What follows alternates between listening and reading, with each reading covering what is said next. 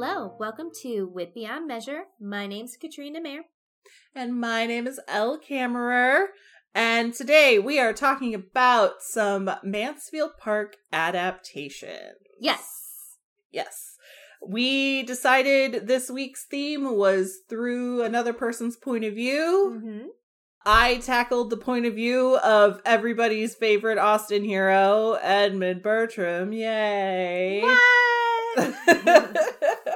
And Katrina took a look at Mansfield Park through the eyes of Mary Crawford. Yes, kind of, in a way. Kind of. Yeah. I wasn't sure if yours was like a true retelling or if it was like a sequel kind of situation. It's a sequel situation, but yeah, it references stuff from the original novel, so we'll get into it. But I think you should definitely go first because if I'm not mistaken, you read Edmund Bertram's Diary by Amanda Grange, which you have read all of her hero diaries that we've read books for. So you did Darcy, you did Knightley, you did, what's his name?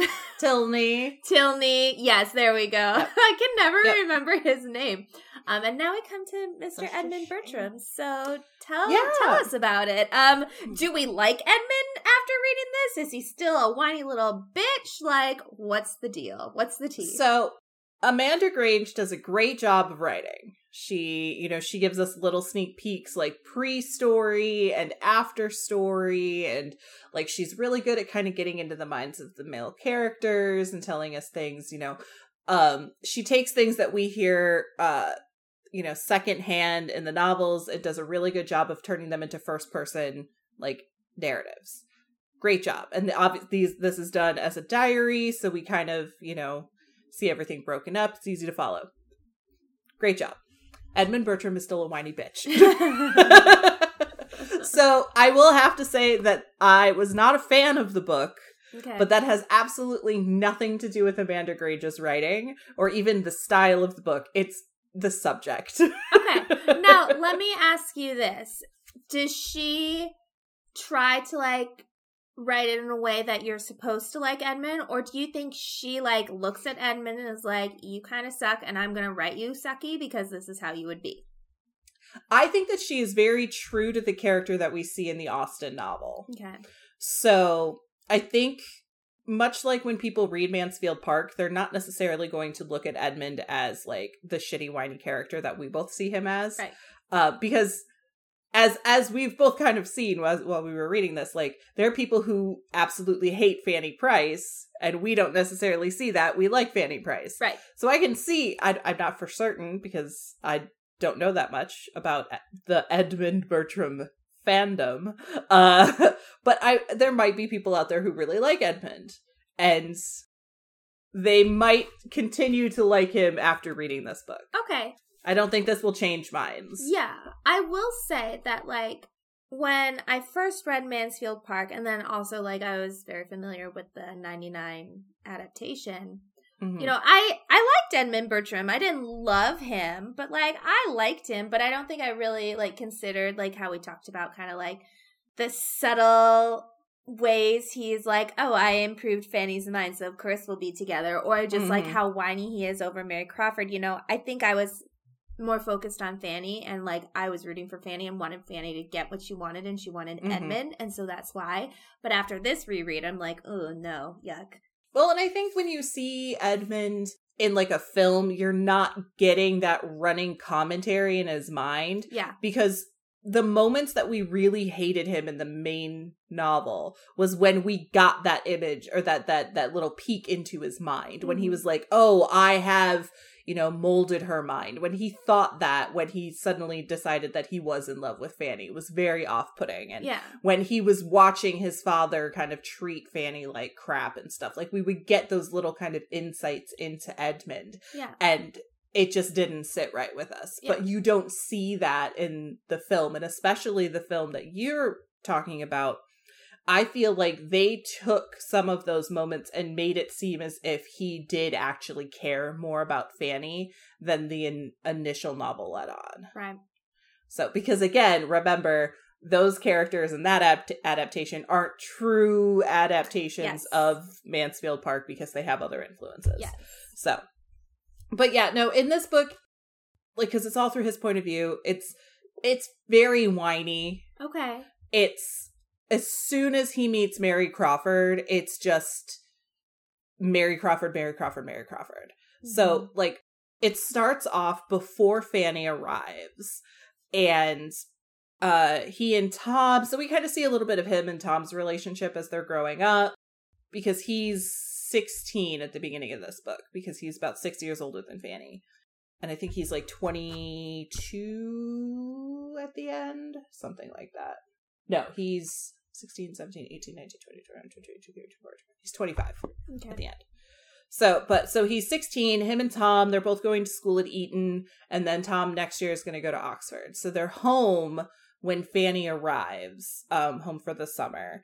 And they're out riding, and they're swimming, and they're fishing, and, you know, they're having a good time, and they're very brotherly, and you can kind of see the differences between the two of them. Like, Edmund, for being the younger brother, is still very serious in a way. Yeah.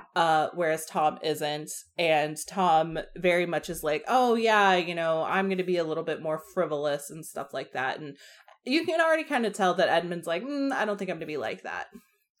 And then Fanny arrives, and Edmund is very kind, like he is in the novel. We also see Tom kind of just, like, not caring. Like, he tries, but Fanny isn't very, like, interested in being around him. Mm-hmm. Like, she's scared of him almost, so he kind of gives up on trying. And Mariah and Julia are kind of forced to be nice to Fanny. Okay. By Edmund. Edmund's like, oh, Fanny, go play with Mariah and Julia. And they just kind of have to accept her. But they're not cruel. Right. And I feel like we got that, like, in the book as well. Like, they, you know, they were aware of her, but they knew that they had to be, like, separate from her. And, like, even though Edmund might be saying, do this, we know, like, as readers who read the book, that Mrs. Norris and, you know, Sir Thomas are like, Fanny is unequal. You need to make sure you're above Fanny always, but don't treat her meanly. And, like, so, like, it's a very, very difficult things for children to, like, differentiate. Yeah, and one of the key things that we see is how they would be nice to Fanny and, like, include her and stuff, and sometimes maybe even, like, speak, like, kindly, like, about her when she's in the room, or even maybe stand up for her when she's in the room. But when she's not in the room, that's when they make fun of her. Okay. And that's the, like, oh, she doesn't know all of the rivers in Russia or something like that, you know? Sure. So, and Edmund kind of puts his foot down and is like, you know, she's just not that educated, give her a break, blah, blah, blah. But what we really see in these first few diary entries is Fanny becoming obsessed with Edmund. Okay. Like, he calls her his shadow.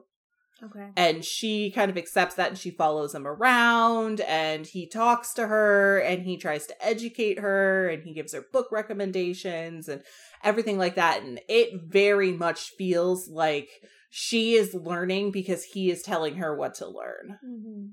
And while, again, like, I don't want to throw around the word grooming too much, but when you then look at that phrase later on at the end of the book, when he's like, I molded her, that's like, those are the first signs right there. Yeah. Is that he's like, no, don't think that, think this. Yeah. So, yeah. So that's the beginning of this book. And then we see a little bit of Edmund, when he goes to Oxford, and he sees Tom, who's been there for, I think, 2 years before him. And we start to see Edmund realize of, like, Tom's downfall. And Tom starting to gamble and drink and stuff like that. And Edmund is trying to help his brother and be like, look, dude, like, you shouldn't be doing this. Like, you should be doing better. So that was kind of nice, is to kind of see this brotherly relationship and how Tom's actions are affecting Edmund in certain ways, because you don't really see that as much in the main novel because it's through Fanny's point of view. So I think that was done really nicely. And I'm going to say Edmund was not a whiny little bitch throughout the whole beginning of this. Yeah. Yeah. He was fine. And then we find out that after Mr. Norris dies, the reason why Dr. Grant was hired was because they needed to fill that position because the Bertrams couldn't afford to just put somebody in there temporarily while the position waited to be filled by Edmund. Okay. That makes sense. Yeah. Yeah. Because they would have had to have paid more money to keep the position only temporarily filled. So instead they had to hire Dr. Grant in, who signed the contract that made it so then he was there pretty much until he died. Mm-hmm. And this happened because Tom had so much debt that when Mr. Bertram paid his debt, that money was gone, so they couldn't hold that position open for Edmund anymore. Got it. And that creates this interesting kind of like guilt and like conflict between the two brothers, because as soon as Edmund realizes that he wants to go into the church, which he does after Fanny finds out that her sister died, he like comforts her, and at that moment he's like, oh, I can do this. I can, help people move through grief and things like that. So maybe I'll go into the church. As soon as he decides that, his father's like, okay, cool. We'll keep the Mansfield Park stuff open after Mr. Norris dies. Yeah. We'll do that, and then you can have Mansfield Park, no problem. Mansfield Parsonage. Mansfield Parsonage. Yeah. And he'll essentially, but what it is he'll have that, and then he'll still live at Mansfield Park. Yeah. Is what it is. Yeah. And I think, I can't remember exactly the details, but I think he would also get Thornton Lacey. Okay. So, yeah, because what Mr. Bertram does is he essentially puts a temporary person in at Thornton Lacey. So he's able to pay that to keep that position open for Edmund. But then when Mr. Norris dies, he can't afford to do both. Mm-hmm. And I guess because of the situation in Thornton Lacey, he can't then just sell the Thornton Lacey one and give, and do that with because he had already made like a contract with whoever they put in there. Yeah, you can't back out and stuff like that. Okay. So once Tom's debts were paid, Sir Thomas sits Edmund down and is like, look, your brother fucked you. Like, you don't get this. You're stuck with Thornton Lacey, which means that your income isn't going to be nearly as high as it could be if you had both. And so you should probably talk to your brother. But essentially, Sir Thomas is like, your brother fucked you and you should be mad at him about it. Yeah. In hopes that Edmund being bad will sort out Tom. Yeah.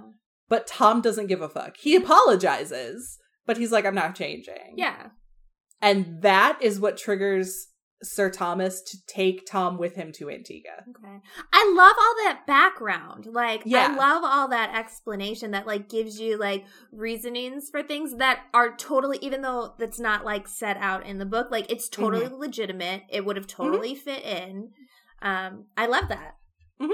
And again, that's one of the great things about the way that Amanda Grange writes these books, is that we get all of that. Yeah. She takes the kind of bones of the story that we get in the main novel, and she just fills it in for us. Because we just know that Sir Thomas and Tom go to Antigua. We don't really know why.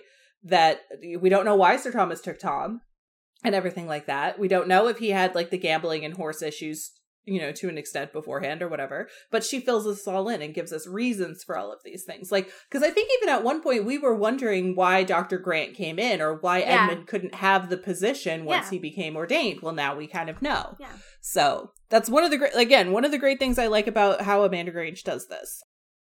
And then we get to the actual part of Mansfield Park, and the Crawfords show up. Mm-hmm.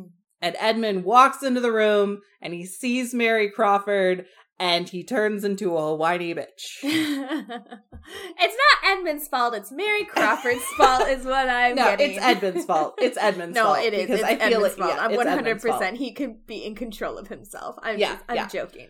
Yeah. And what we see at the beginning of their, like, relationship, though, is Mary obviously being interested in Tom. Mm-hmm. And Tom not necessarily flirting, but giving Mary Crawford attention. Yeah. Just normal attention. Yeah. And Edmund sitting back here being jealous and kind of whining and complaining about the fact that he very clearly likes Mary, but Mary gives all of her attention to Tom, which also makes sense. And he knows that it makes sense. Like, he understands why she's doing it. And so it's just, like, right off the bat, whiny. But I mean, but now we got the background of, like, Tom's brother and his gambling made it so Edmund couldn't have all of these things. And so maybe that's, like, compounding on it. And, like, Mary Crawford is this catalyst for Edmund's feelings, even though he doesn't realize it. Like, maybe not a subconscious level, the competition and the jealousy is driven by the earlier disagreements between the brothers. Well, and also we know that, like, one of the problems Mary Crawford has with, like, wanting to marry a clergyman is the money. Yeah. And if Edmund had both the Mansfield Park parsonage and Thornton Lacey, maybe he would be making enough money to satisfy her. Yeah. Except that she would still be the wife of a clergyman. Right. I don't know. Right. But yeah, so there is that conflict as well. Yeah. And then essentially we just go through the rest of the novel with Edmund also sitting here and whining and pining over and complaining about Mary Crawford and all of the, like, tugging back and forth of his heartstrings and everything like that. And, you know, how he sees certain things with, like, Crawford and his sisters, but doesn't really, like, come to terms with it, doesn't really understand it. And it's so annoying. So it's is he so hard to read. suspicious of Henry and Mariah and, like, just doesn't do anything about it? I'm trying to remember the details because I'm not going to lie. I read through a lot of the middle section because it was just so hard for me to stay concentrating. He took note of certain times when Crawford would leave with Mariah, and he would also take note at those times when Julia would make herself go with. But then when Julia was just like, fuck this noise, I'm done. Like, he just, yeah, it was, I don't think he was as suspicious as he should have been. Mm-hmm. And we all saw that even within the novel because he was obsessed with Mary Crawford. Right. So, like, his attentions were very much focused on her and everything that's going on. Now, don't get me wrong. Like, he always mentions Fanny and is always talking about Fanny and points out when Fanny's there and when she isn't and how he likes talking with her and spending time with her and everything like that. There's all of that. Mm-hmm. But, again, it isn't until the end of the book that he goes, oh my gosh, I actually like Fanny. And so one of the other places where I made sure to stop myself from speed reading was at the end of the book, because at the end of Mansfield Park, it's kind of like a big summary. Yeah. So this book kind of slows it down and gives us a little bit more of an inside look into what actually happens. And again, Amanda Grange is really great at, extending beyond the end of the Austen novels as well. So I think that she did a good job here too. And so we get to see that conversation between Edmund and Mary at the end in first person. Mm-hmm. And it's, I'm not gonna lie, I was a little disappointed in it in the sense that, like, so Edmund is in London because of the whole Mariah situation. Yeah.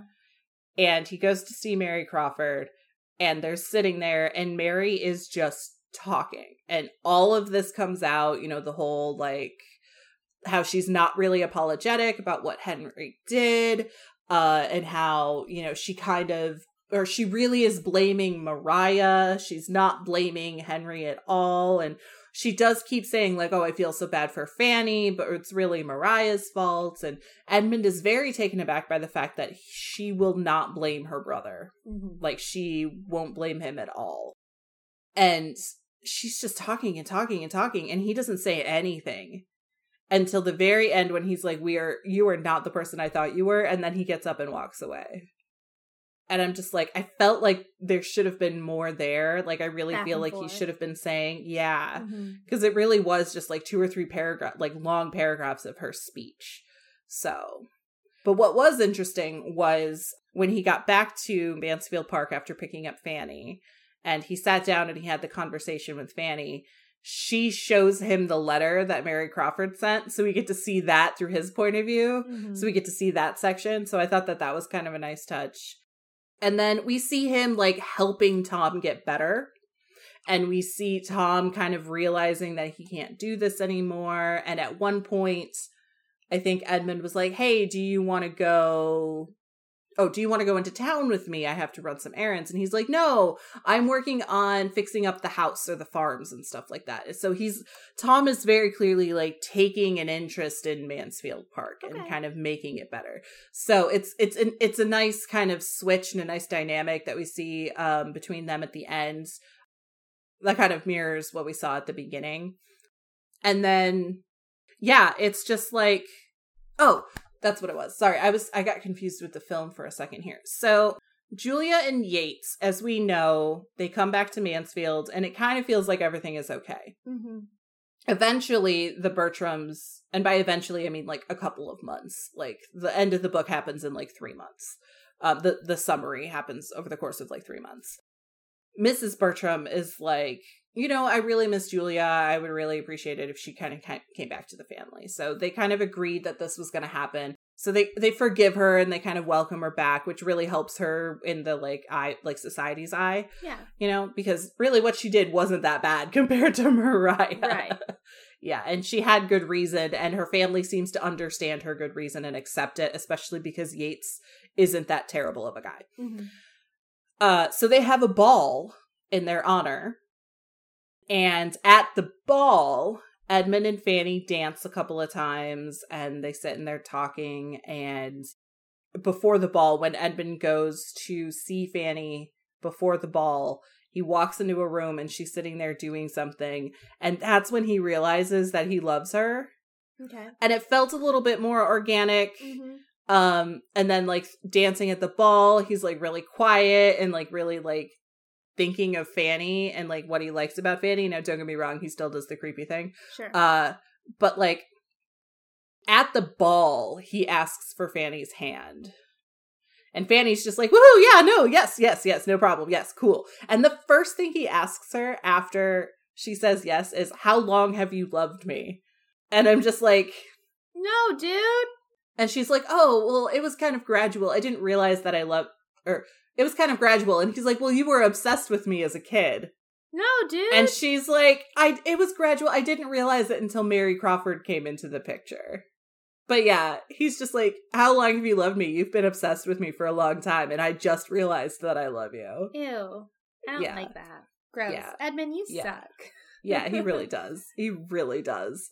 But yeah, that's it. The last chapter is like at the end of that year, which is like 1809. Mm-hmm. And it's pretty much like, well, like everything is good. Julia and Yates are good. Tom was sick and now he's better. And I can't believe we went through so much in 1 year. And I'm just like, oh God, thank God the book's over.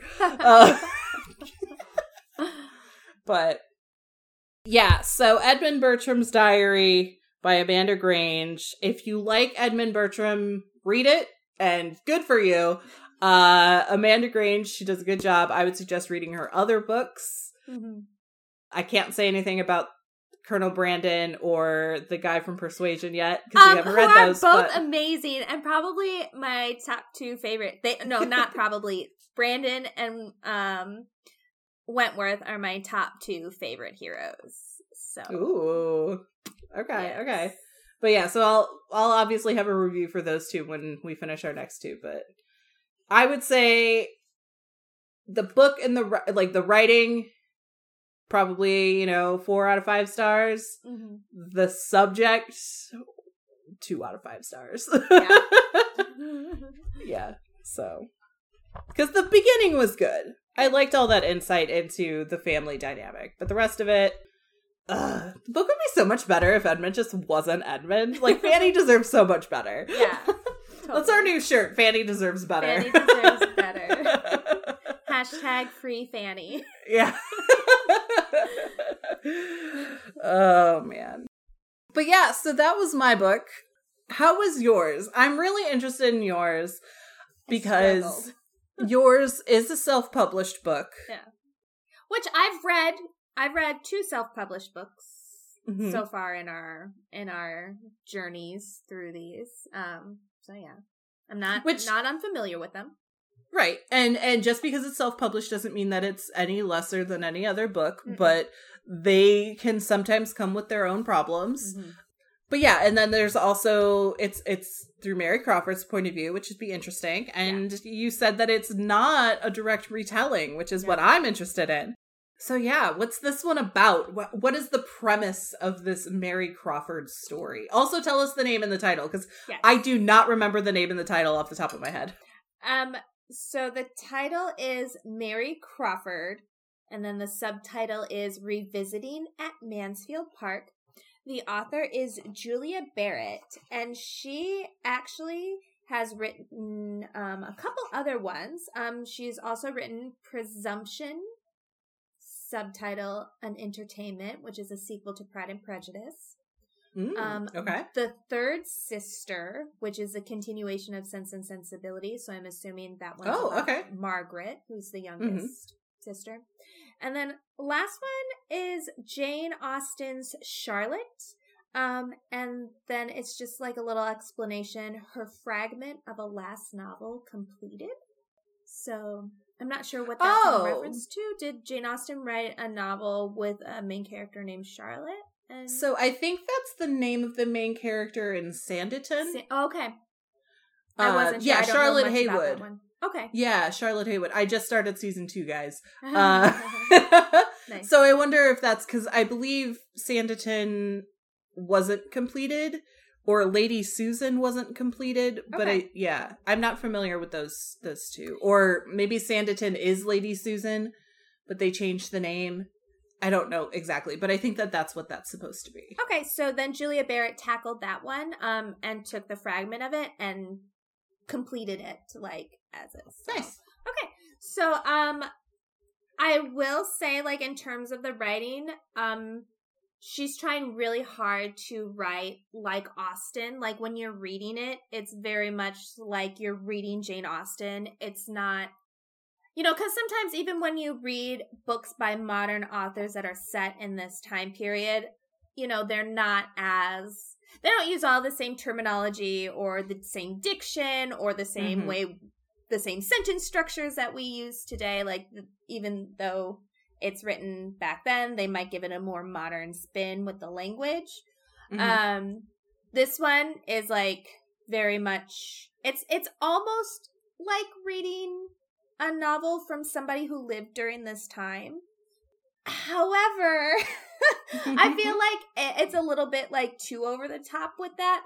I feel like there's like a lot of repetition of certain words. Like, it's like she like fixated on like certain words that were really popular at the time to describe things, and like just used them a lot throughout. And some of them were even words, and I consider myself to have a pretty extensive vocabulary, like, I struggled with. I'm like, wait, what does this word mean again? Because, like, they would be in sentences that it didn't seem like that's where they should go.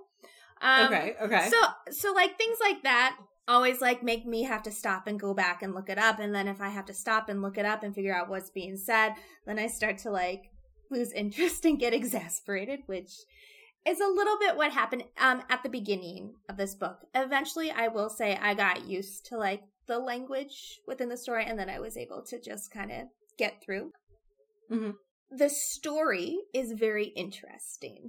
Okay. And so you said you struggled with the middle of your book. So with this one, I struggled with the beginning. In fact, not even just the beginning. It's like the first 100 pages.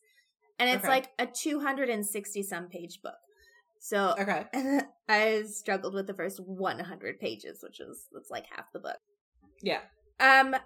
But once you get past that first 100 pages, like, you're really into the meat of the story, and then you're just like wanting to find out what happens. So full disclosure, everyone, and Allie, you already know this, but I didn't finish the book, which is a first for her. It's a first for me. I think there's 2 that I didn't finish.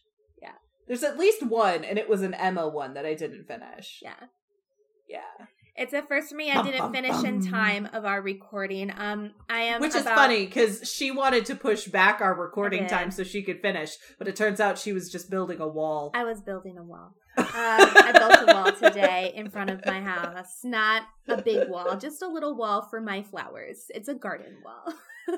The point is that she didn't actually finish the book. I didn't finish the book. I'm 50 pages shy of finishing the story. But you know what? I'm calling this a silver lining moment, because now I won't spoil the ending for you guys should you want to read it. You never do anyway. But now I really won't. Spoil the whole books, and you're just like, I read the book, and it's good, and it's about this person. The end. Yeah. So... but I really won't risk it here. Okay, so let me go through the main beats of the story, and you know what? Yes, please do. I think you might be interested in it, because there's some really good stuff in here. So, At the beginning, you're kind of getting Mary and Henry's background, especially as they were younger. So, like, we know they were essentially orphaned. They had to go live with the Admiral and his wife, right? Their aunt and uncle. Like, we know how the Admiral's kind of like a womanizer and, like, shady and wasn't always great to his wife. And, like, the wife was, like, a little bit frivolous and, like, didn't understand how to take care of children. Like, we know this essentially from the story. So we get, like, a little bit more involved in, like, how Henry and Mary were, like, separated and, like, how their aunt and uncle influenced them. And then we get, like, a chapter and a half-ish of, like, what happens in Mansfield Park. Like, it's very quick, just kind of description stuff. So, like... Okay, which is saying something given the fact that it's a very long novel. Exactly. So it's like, the way it's preferenced is, like, again, you know how Austen will, like, oh, dear reader, let me take you on this journey. So, like, that style is emulated here. So it's very much under the impression that you have read Mansfield Park, so you know what happens, so I don't need to explain it. Which to be honest, like, I appreciated in terms of a sequel, because it's like, I don't want to be bogged down with the whole story of Mansfield Park. I do know what happened. So thank you, Julia Barrett, for, like, assuming my intelligence. So I have a quick question. So do you remember when you read The Other Bennet Sister? Yes. Did it also kind of do that? Yes. So there was a prequel, which, like, super duper short. And then it jumped over Pride and Prejudice and then had the story. Yeah. Okay. Sorry, it's also, like, I know you read it, but I still have it sitting on my shelf. It's good. It's a good one. Anyway, keep going. Okay. Also, The Heiress, which was Catherine de Bourgh's daughter, did the same thing, where prequel, jump over, new story. So they kind of explain how, like, the things that happen in the world of Mansfield Park really, like, change Mary. Not right away. Like, you know, she goes back to her London society. She's having to, like, recover because, like, she's part of this scandal too. Henry is, like, responding to this by, like, basically being, like, he, like, basically, you know how Tom got sick because he was, like, doing bad things or whatever? Not because he was doing bad things, but he was doing bad things and then he's got sick. It's like the bad things went out of Tom and then went into Henry, because he's, like, gambling, he's womanizing, he's doing all this stuff. And also he's, like, using Mary's fortune to, like, pay his gambling debt. So, like, she's kind of running out of money. It's not... Shit. Yeah, it's not Where's a good situation. His money? It's not, I don't know. It's weird. It's not a good situation. So anyway, so, like, but at some point, like, people are wising up to him because Maria Bertram is, like, you know, slandering his name and, like, going around and, like, she's, like, out of control and, like, mad. And so, like, Henry can't, like, flirt with women as much as he used to because the story's getting around and, like, he can't do all the things that he used to do. And it's, like, so there's, like, this fight between Henry and Maria. Okay, so, like, that's kind of all happening. Mary's like, I can't take this anymore. It's too much. We know that Mrs. Grant's husband dies. And so what happens is Mrs. Grant does move back into Northamptonshire. And this is all, like, about a year after the scandal at Mansfield Park takes place. So she moves back into Northamptonshire and she's like, am I saying that right? Yeah, I said it right. She's like, hey, Mary, come stay with me. Like, I'm your sister. I'm not going to abandon you. Like, I feel guilty, like, abandoning you when you were a child, and I should have been there for you. But my husband, Mr. Grant, didn't want us to, like, take in kids or whatever it was. So, like, come with me and we'll take care of each other. And so they do. And it's actually a pretty good relationship. And so well, I was going to say, sorry. Yeah. To interrupt, but I was under the impression that Mrs. Grant wasn't that much older than them. In this book, it, like, implies that she is, it seems. Okay. Yeah. Because, like, I don't know. Like, I don't know. It's just, I don't know. I didn't even think of that being, like, an option. Yeah. That, like, but then again, yeah, no, that makes sense, because Mrs. Grant doesn't seem to have also been in a situation where she had to live with the uncle. Yeah. Even though they're all first siblings. Okay, sorry. I guess I didn't even think of that. Or they're half siblings. No, I thought they were first siblings. Let's not do this again. I don't really remember. Actually, that's something we didn't talk about. We'll have to talk about it at the end of the novel, because we do have to recognize we have made a mistake. Yeah. But moving on. So regardless of their blood status in terms of siblings, that means nothing. Mary goes to stay with her.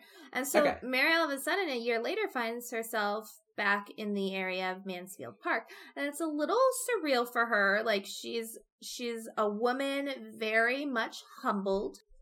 Mm-hmm. And Mrs. Grant is worried about her.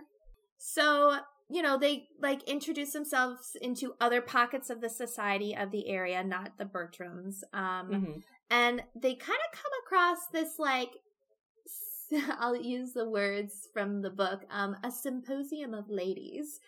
All very forward-thinking, very much like, men are allowed to think and philosophize, so can women, like, we're just as smart, blah, blah, blah, women deserve rights. It's, like, kind of like early suffragette movements, things happening here, like, not really. Good. Not quite the right to vote, but at least, like, equal treatment, and, Mary was kind of leading in that direction anyway. She totally was. Yeah. And she fits right in. Very, very salon style. She meets sisters of the family Littleton. And I believe they have like a house in London and they're out there in the country. And she comes across their brother. And he at first seems kind of like a Darcy. But is also very forward-thinking. Like, he wants his sisters to be forward-thinking. He thinks all women should be, like, I don't know. I don't want to say treated equally, because that's not the terminology that's used. But it's like, women shouldn't just be involved in silly, frivolous things. All women should be thinkers. And, like, they shouldn't be dreamy-eyed all the time. Like, he's very annoyed by that. He's, like, very rational, straightforward. And he thinks the women around him should be that way, too. Kind of like, instead of just being educated in like, music and arts, they could be educated in other areas. Exactly. Kind of a situation. Yes. And like, they talk specifically about that. Yeah. And so it's really interesting. And at first Mary's like, I don't know what I think of this guy. He's kind of harsh. But then like, eventually she just comes to realize that that's just his demeanor and whatever. So there's that guy. Okay. And then there's this other guy who is, like, friends with that guy, that Littleton guy, who Mary also gets involved with and is writing letters to. And that guy's name is Lieutenant William Price. No. Yes. No. Yes. No. Yep. No. And scandal. So scandal. And it's lieutenant, by the way. Yeah, lieutenant. It gets even more scandal because, okay, so they're out in the countryside. She comes across Littleton, like, on this, like, walk around, their boulevard or whatever. And he's like, hey, this is my friend, William Price. And she's like, oh my God, I know you. And, like, they don't say how they know each other, but, like, it's very, like, uncomfortable, awkward silence. And then William Price is essentially like, do you walk around here often? What time do you walk around here? And then, like, he, like, purposefully, like, goes there to, like, walk with her. And then, like, he asks her if he can write to her. And he writes to her, and she writes him back. And they don't tell anybody. Like, he doesn't tell Fanny or anybody else, and she doesn't tell her sister. And it's like, are you gonna end up with this dude?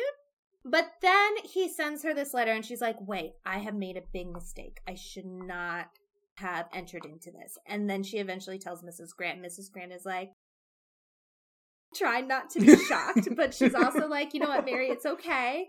You haven't responded back to it. Let's just, like, respond back very cordially, very simply, and, like, just make it like he's just a guy who wants to share about the war that he's in and all the fighting that he's doing and the heroics and whatever. And so, like, it's kind of shut down a bit. And then Mary goes to London because Henry is coming back into the country to confront Maria, I guess, and she doesn't want to be around that. She doesn't want that drama in her life because she's a forward, free-thinking woman and has found society that accepts her. So she's like, peace out, we're leaving. Also, the Admiral comes into the country to visit them, and his wife has died. And he has okay what's called his, like, residential companion, this woman named Mrs. Cox, who apparently had been around for, like, they knew her as kids. So, like, it's essentially his mistress that he's schlepping about. And she's like, do not come here with your mistress. Like, everybody will talk about us. Like, get out. And so that happens. And so, like, he goes back to London. And then Mary's in London. And, like, this lady from France comes over and is like, in France, we're all about women's rights. And, like, let's help you guys do that, too. And so, like, there's more talks and more symposiums that they go to. And then, like, eventually, like, the women are set out and, like, going around speaking to other women. And it's, like, very much like grassroots political movements like happening in Mary Crawford's life, which good for her. But she also has to deal with all the turmoil of her brother because so he goes into Mansfield and he's like, I'm going to confront Mariah and the Bertrams and tell them to stop talking shit about me. And he does that. And then they're like, fuck you, Henry Crawford, you're a cad, get away. And so he leaves and he's really mad. And the whole time Mrs. Grant is still there. She came back to London to kind of oversee it. And she's like, okay, Mary, everything's fine. He's gone back. It's all good. Come back when you want to. And she almost goes, but she doesn't because she's in London. She's staying with the Littletons. And the brother's like, don't go. And all of a sudden, he's like really nice and sweet to her. And so now it's very clear that she likes him and not necessarily William Price. I don't know who she ends up with because I didn't finish the book, but it's between these two. But she is very clearly into him. And, so, like, you know, she's with the sister, she's with him, with that family, spreading the word about, you know, women's rights or whatever. Women's rights is not the correct terminology, guys. I'm just saying it simply. About forward-thinking women. And also Henry goes back to London to seek out the Admiral because he's like, Uncle, everybody's talking crap about me and I can't gamble and I can't flirt with women because, like, everybody says I'm, like, this terrible person. And the Admiral is like, don't worry, Henry. I've also been in those situations and I know a guy who can help us out. We will make sure that Mariah and her family pay for, like, everything that they're doing, essentially. I mean, okay. Like, don't get me wrong, like Henry is the reason why this happened as much as Mariah is. But I mean, like, yeah, come on. Anyway, so the Admiral's like, I know just the guy to help us. And so they hire this guy. And, like, essentially his job is to, like, get a bunch of background information on Mariah and the Bertrams. And then, like, go into Northamptonshire, Mansfield Park, that area, and just, like, stumble upon her and, like, essentially make her fall in love with him, and then he will secret her away. And, like, this all happens in the course of, like, a couple days. And so all of a sudden, like, Mary's in London, like, my aunt or my sister just wrote to me. She says everything's fine. Henry's taken care of. And then, like, a couple weeks later, she gets another letter and she's like, oh my God, get back here now. Shit has hit the fan. And she gets back there and she's like, Mariah has ran away with this guy. His name is Lawrence Randalls. Yeah. So Mariah ran away with a guy again. She left her Aunt Norris's house and ran away with another dude. And where I ended is Mary's out walking around. She's like milling about this because she's like, even though she doesn't know for sure, she's like, I know Henry has a part in this. This guy came from Norfolk, which is where Henry still has Everingham. It makes sense that Henry sent this guy to mess with them. She's, like, piecing it together in her brain. So she's out musing about this. Nobody else knows. It's just, like, between her and Mrs. Grant. And she comes upon William Price again. And she's like, what are you doing here? I thought you had to be on your ships. And he's like, well, we were detained a little bit longer. And then also I had to get out here because Fanny is super distressed. And she's distressed because Mariah has run off. And so, like, it comes out.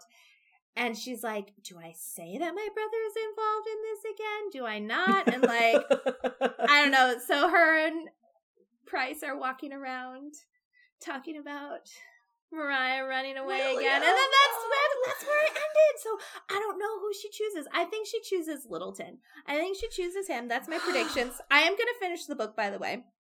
I think she chooses him. I think they're going to find Mariah and either make Mariah and this, like, bad scandal guy, like, get married. Or, I don't know. Or she'll just go back and be disgraced again. I'm not really sure. And And yeah, that's my predictions. Fanny is super happy with Edmund. Like, she is a woman transformed, according to Mary Crawford. She is, like, super confident. She loves, like, being the clergyman's wife. She is very helpful, charitable, blah, blah, blah. So, Mariah and Mrs. Norris are living close to Mansfield? It sounds like they're in her cottage. It sounds like in this version, They just didn't leave her cottage. Mrs. Norris's cottage. Okay. But, like, Mariah isn't, like, hanging out at Mansfield Park. No, she's not allowed. However, after a while, it's said that Mrs. Bertram, that was her favorite child. And, like, in the dead of night, every once in a while, she's secreted into Mansfield Park so she can see her mom or whatever. Ah, okay. Damn you, William Price. William Price. Lieutenant William Price and Mary he's Crawford. So much better than that. So much better than that. I just couldn't believe that he's like, can I write to you? And she's like, okay. And I'm like, this is not accurate. Well, I don't know. Maybe I'm sure like people did that. But like, it was incredibly improper. If he should have said, can I write to your sister to give to you? Because her sister is a widow. So that would have been okay. Yeah. And also because like she would have kind of been more like a chaperone to Mary. No. Yeah. And they like walk by themselves sometimes.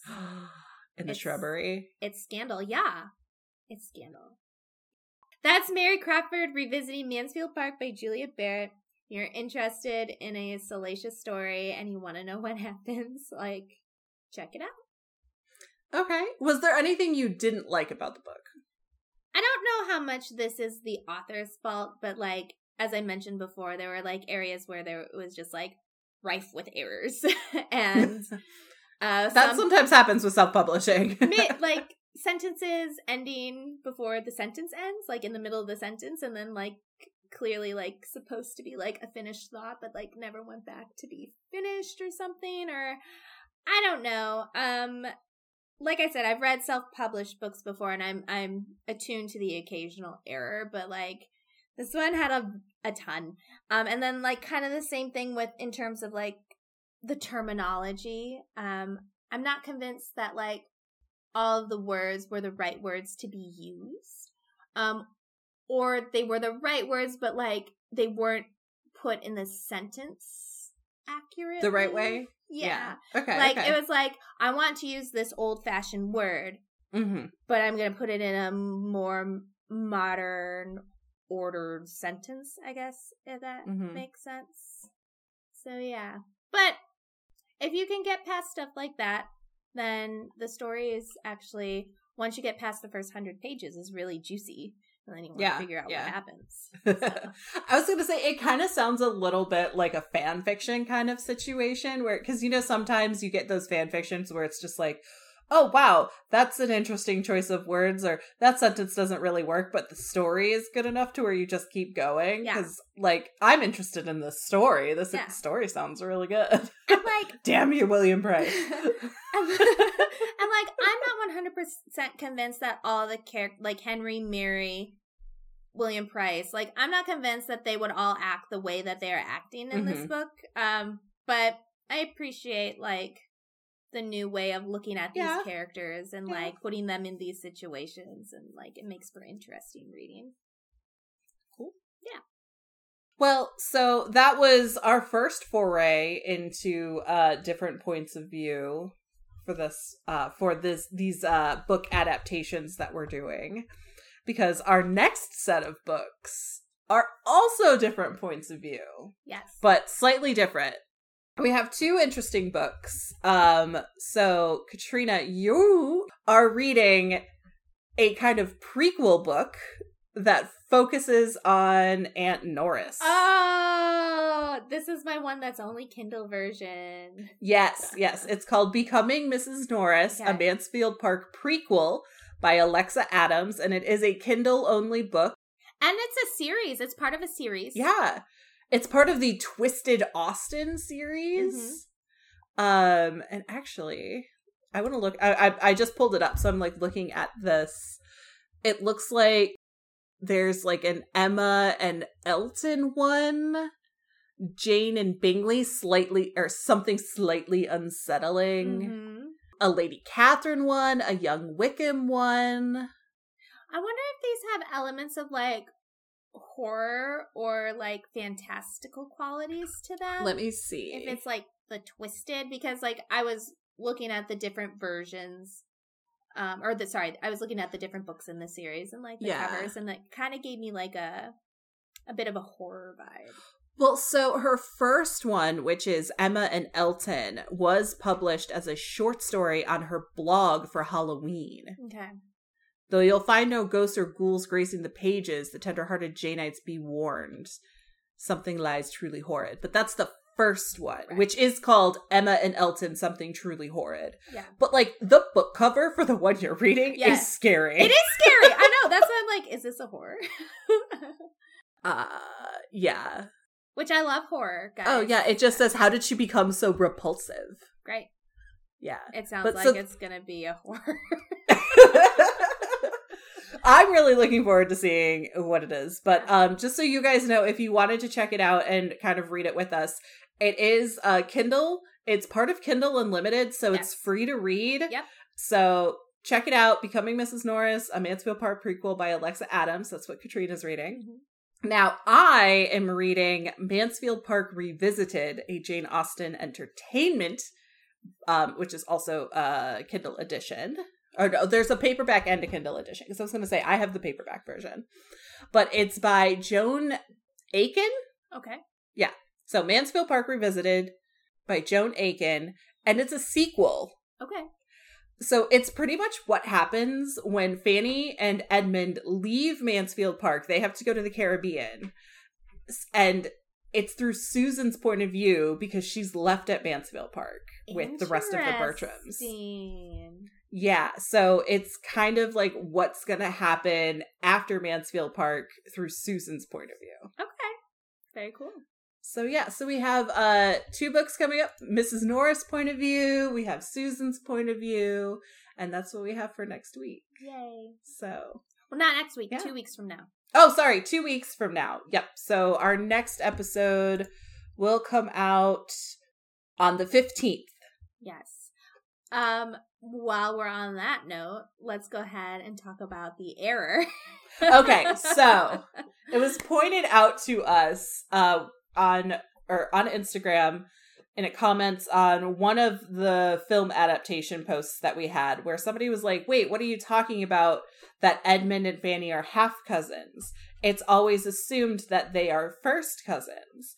And so as soon as I saw that, I'm like, wait, no, I would have sworn at the beginning it talked about how Edmund and Tom were not Mrs. Bertram's kids. So I started looking, not just through my regular version, but my annotated version, and I could not find it anywhere. So I go to Katrina, and I'm like, where did we come up with this? Where did this information come from? Because it's not in there, guys. They are first cousins. So in the first chapter at the beginning, they're kind of talking about the kids that Sir Thomas has, and it's like, Sir Thomas, like the paragraph is about him.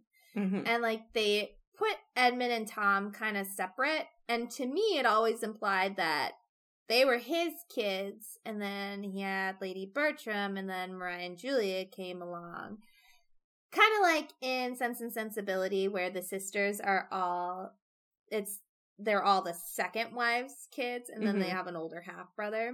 I really thought that was the situation in here, but nope. Or maybe I just really wanted to tell myself that to make myself feel better about things. But yeah, no, they're blood first cousin related.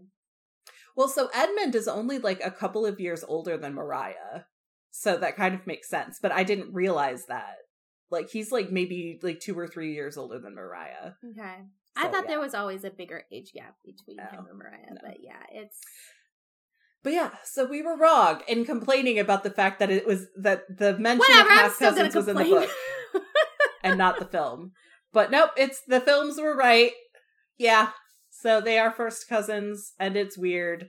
And now we can all be grossed out about that. But we were wrong, guys. That's what you need to take away. We are admitting we were wrong. Mostly all the time wrong, but we do it with flair.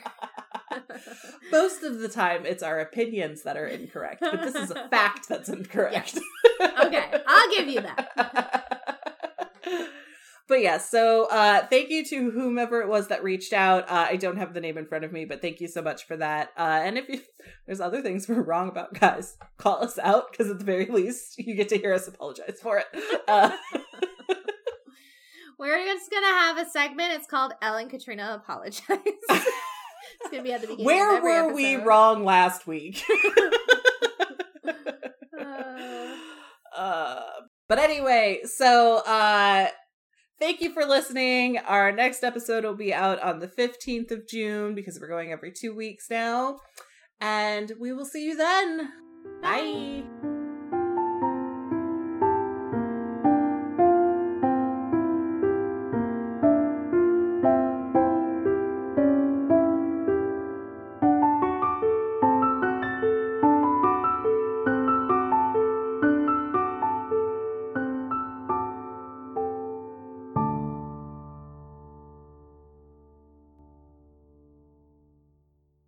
Wit Beyond Measure is hosted by me, Katrina Mayer. And me, Elle Kammerer. We're part of the Frolic Podcast Network. Find more podcasts you'll love at frolic.media/podcasts. Our music was composed by Shane Ivers, and our artwork was created by the beautiful and talented Katie Keneally. You can find us wherever you listen to podcasts, or you can find us on our website at witbeyondmeasure.com, or follow us on Instagram for all of our updates, memes, and just fun stuff. Our handle is at WBM Podcast. I'm going to say that again. It's WBM Podcast.